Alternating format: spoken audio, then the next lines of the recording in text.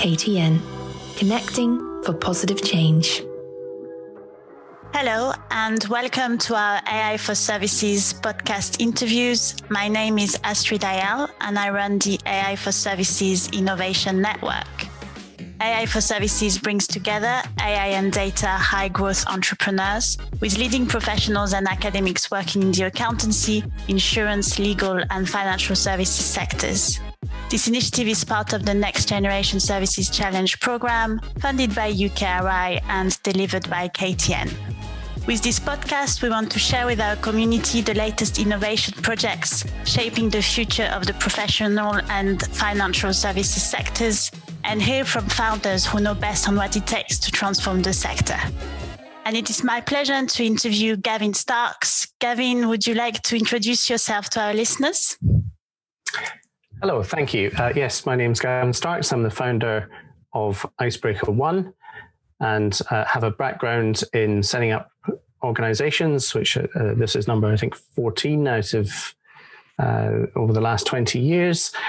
More recently, I also helped to create and ran the Open Data Institute and co-chaired the development of the Open Banking Standard. Great. Gavin, it's great to have you with us today. We haven't actually met, just exchanged emails, but I've heard lots of amazing feedback from people who have had the chance to meet you. So I'm really excited to virtually speak to you today. A bit of background. So UKRI launched a competition in 2019 as part of the Next Generation Services program for enabling better data access in the high-value services sectors. And Icebreaker One were successful in the application and are leading a project called Siri. Please, can you tell us a bit more?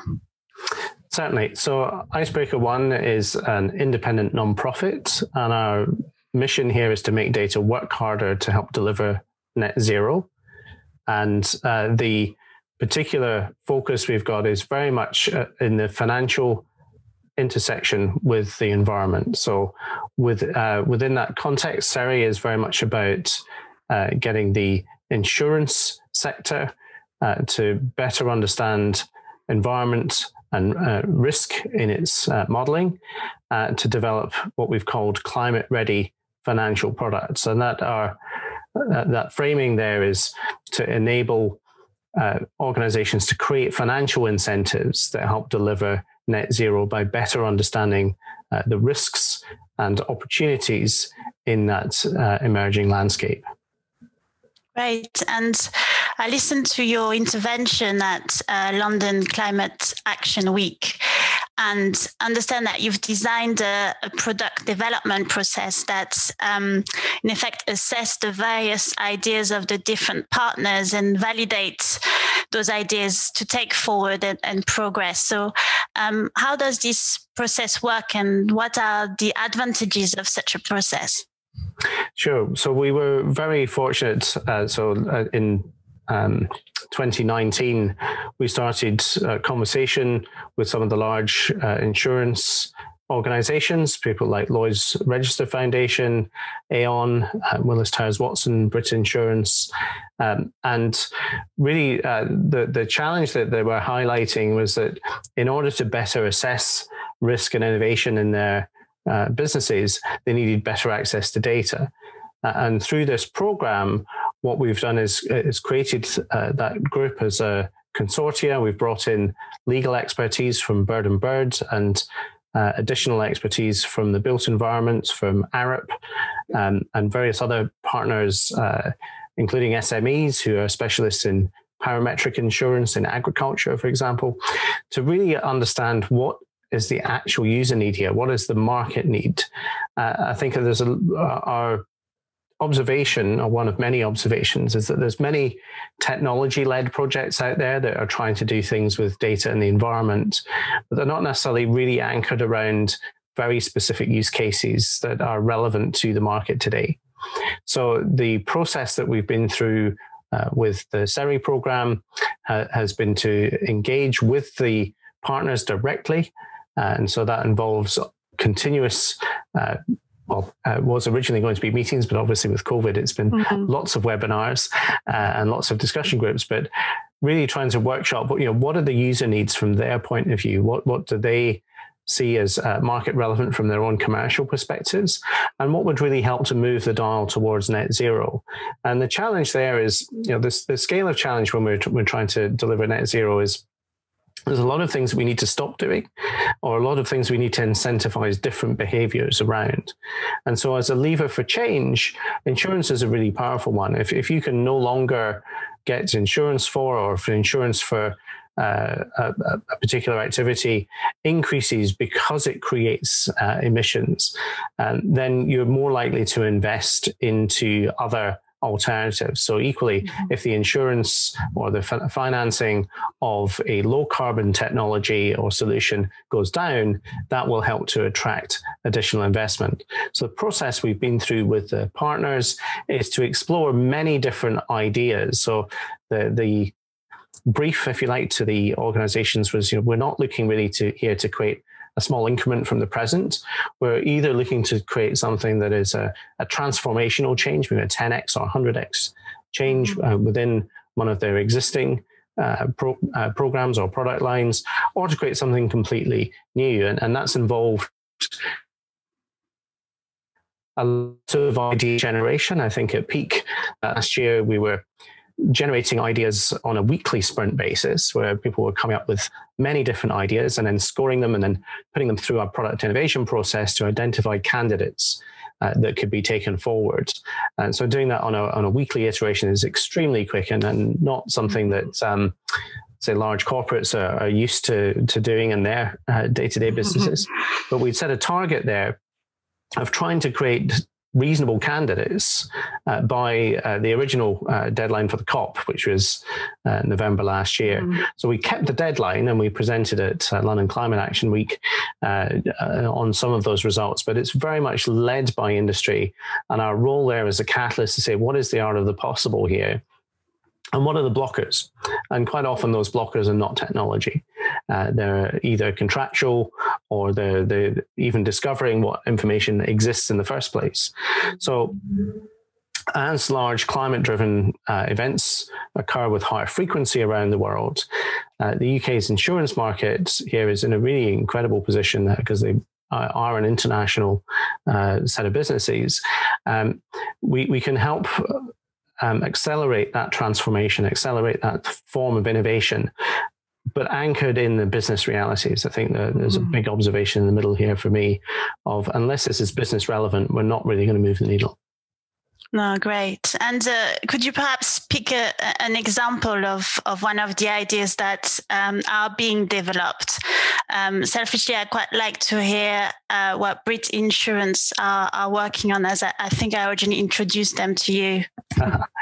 Excellent. Well, I think one of the many examples that have come through the process is an idea of a sort of building passport, where you could look at both the energy consumption, the as-built infrastructure of a building and its local environment, and then work out a different risk profile for that building as it's presented to the market.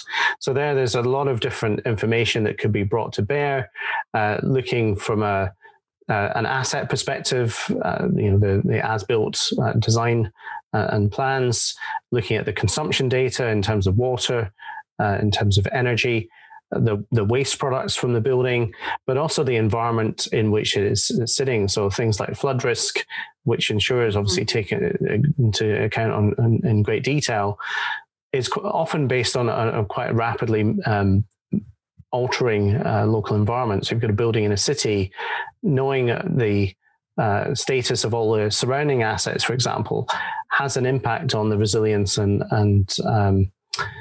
efficiency of that building itself. So there's a range of different parameters, and we really see here that there's a lot of different bits of information when you start lifting the lid on this and showing what might be possible. There's plenty of information that people are already getting. So it's not necessarily a systemic change of what they're getting, but how they're using the information they already have access to, increasing access to information that's difficult to get to, and providing new information that they haven't necessarily had access to at scale. And that could include the risk modeling due to increased weather events, due to climate change, right the way through to shifts in energy supply to a local area through microgeneration and so on. Mm-hmm. So it sounds to me that the benefits go much wider actually than net zero, because it's connected the as you say, making the business case relevant to the business needs, right? And absolutely, and I think the broad question here around sustainability, which is a very broad-reaching word, addressing the data flows here.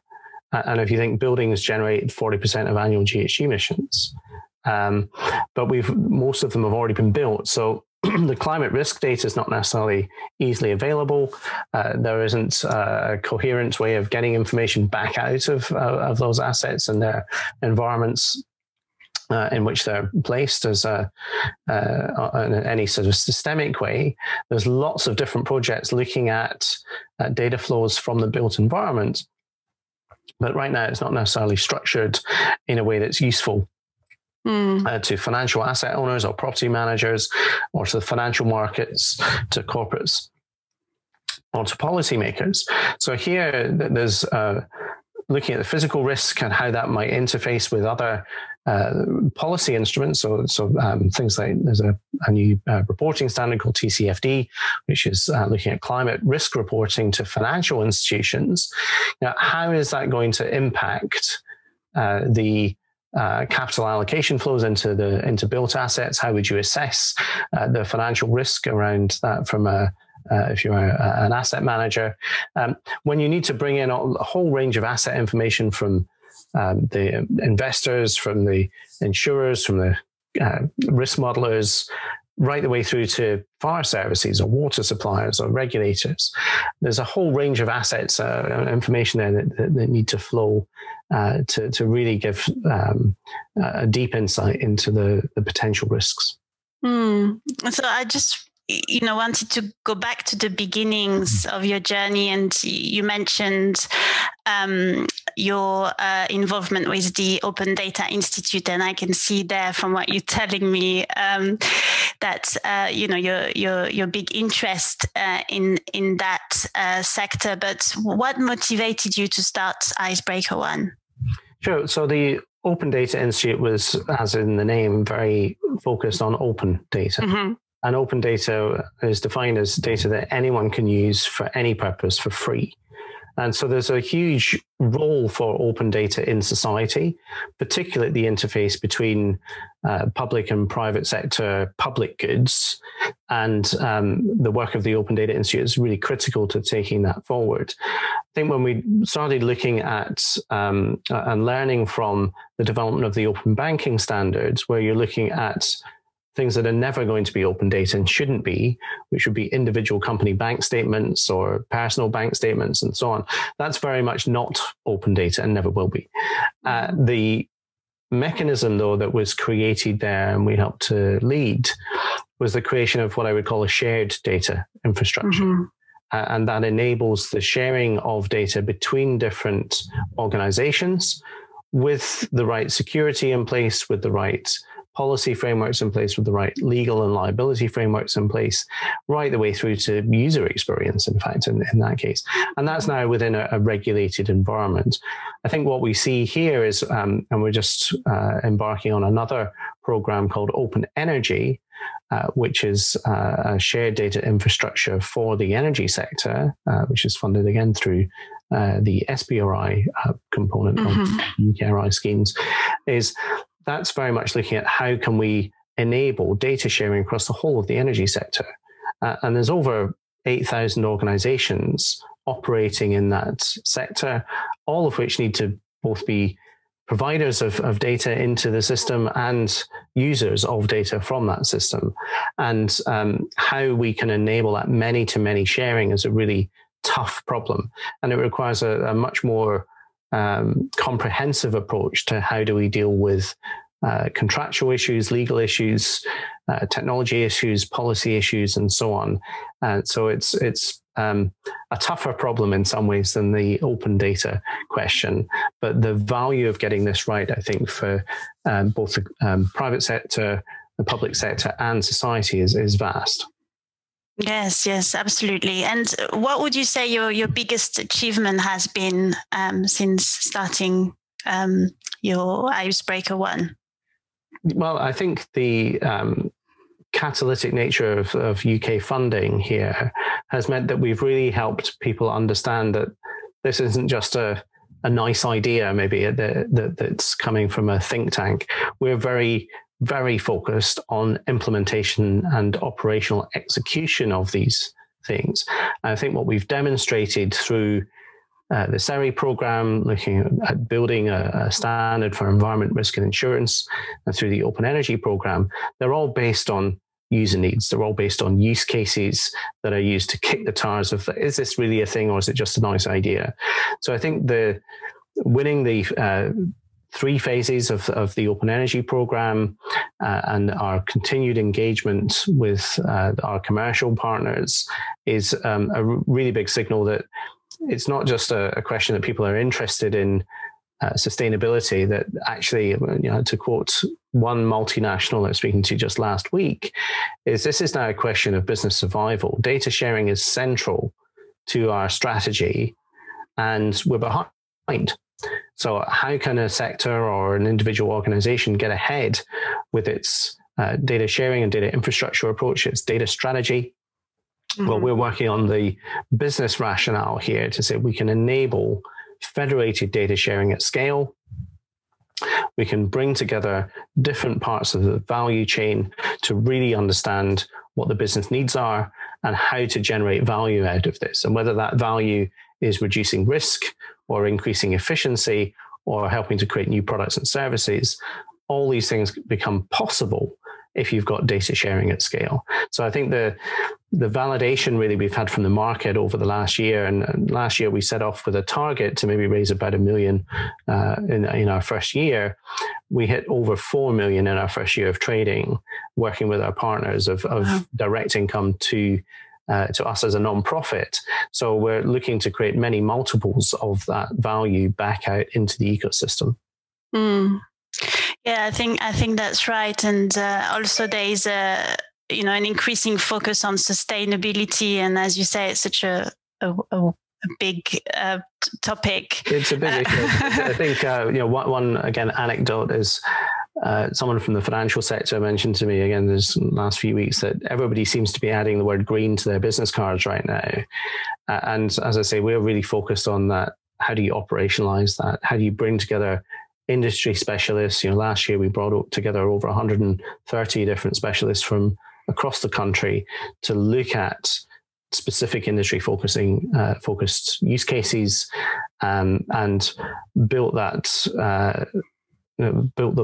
evidence base to say, like, this is a real and pressing need that could unlock a huge amount of innovation for the UK. Yeah, well, KTN has also added green in their 5-year strategy, and we now have a strong focus on driving net zero innovation. And I was wondering, what advice would you give a business looking to achieve net zero? Well, I think the challenge with all of these things is making it demonstrable. How do you prove that what you're investing in is actually going to make a difference? And we see huge investments around the world to create new innovation to drive towards low carbon technologies. And really, this is a not just an environmental challenge; it's an economic challenge. Mm-hmm. The future of our energy supply and demand will have to be net zero, but it's not just energy, it's across the whole of the industrial supply chain. So whether it's chemicals, whether it's agriculture and so on, it's really understanding how can we de-risk the low carbon technology solutions so that they become more attractive to investors, are cheaper to insure, are easier to invest in, and easier to manage. So the question there quite often, we'll start a conversation with people in the financial sector, and they'll be talking about, what's their, what are the returns going to be, and so on. And eventually, you get to the point where they say, well, we need the data. And at that point, we say, well, which data, when, for what purpose, what does it prove, how does it demonstrate, and how does it help move the needle on your capital allocation plans today? Because you can start to mandate that. So if I was in a position of acquiring a service or investing in something, I'd be asking questions about what data can I mandate as to help demonstrate back to me that our investments are credible, so that I can tell my investors or my pension fund or whoever it is that we have a credibly green strategy here. And as a supplier of low carbon technologies and solutions, I'd be producing as much evidence as I could in a way that can help the market understand what we've got and how to deploy it at scale. And I mean, you didn't mention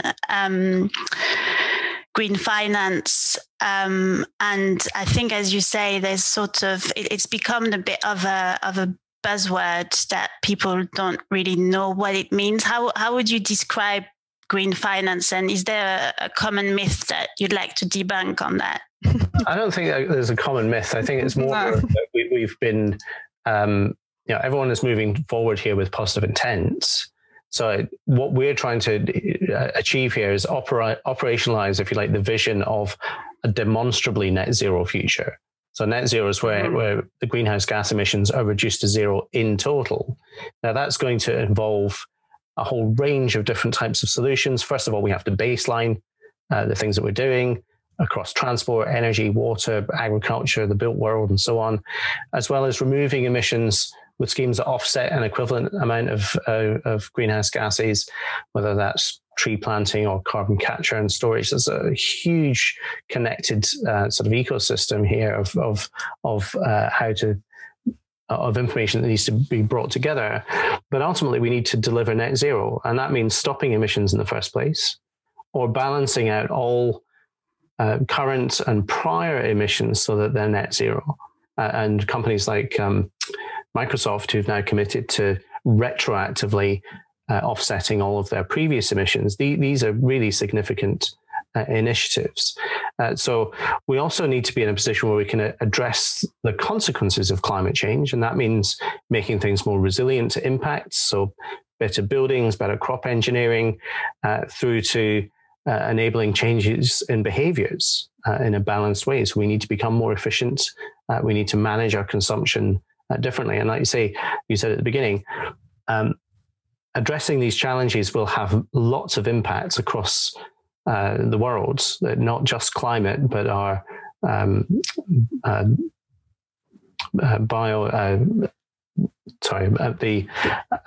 like the biodiversity emergencies and linked environmental challenges that we face.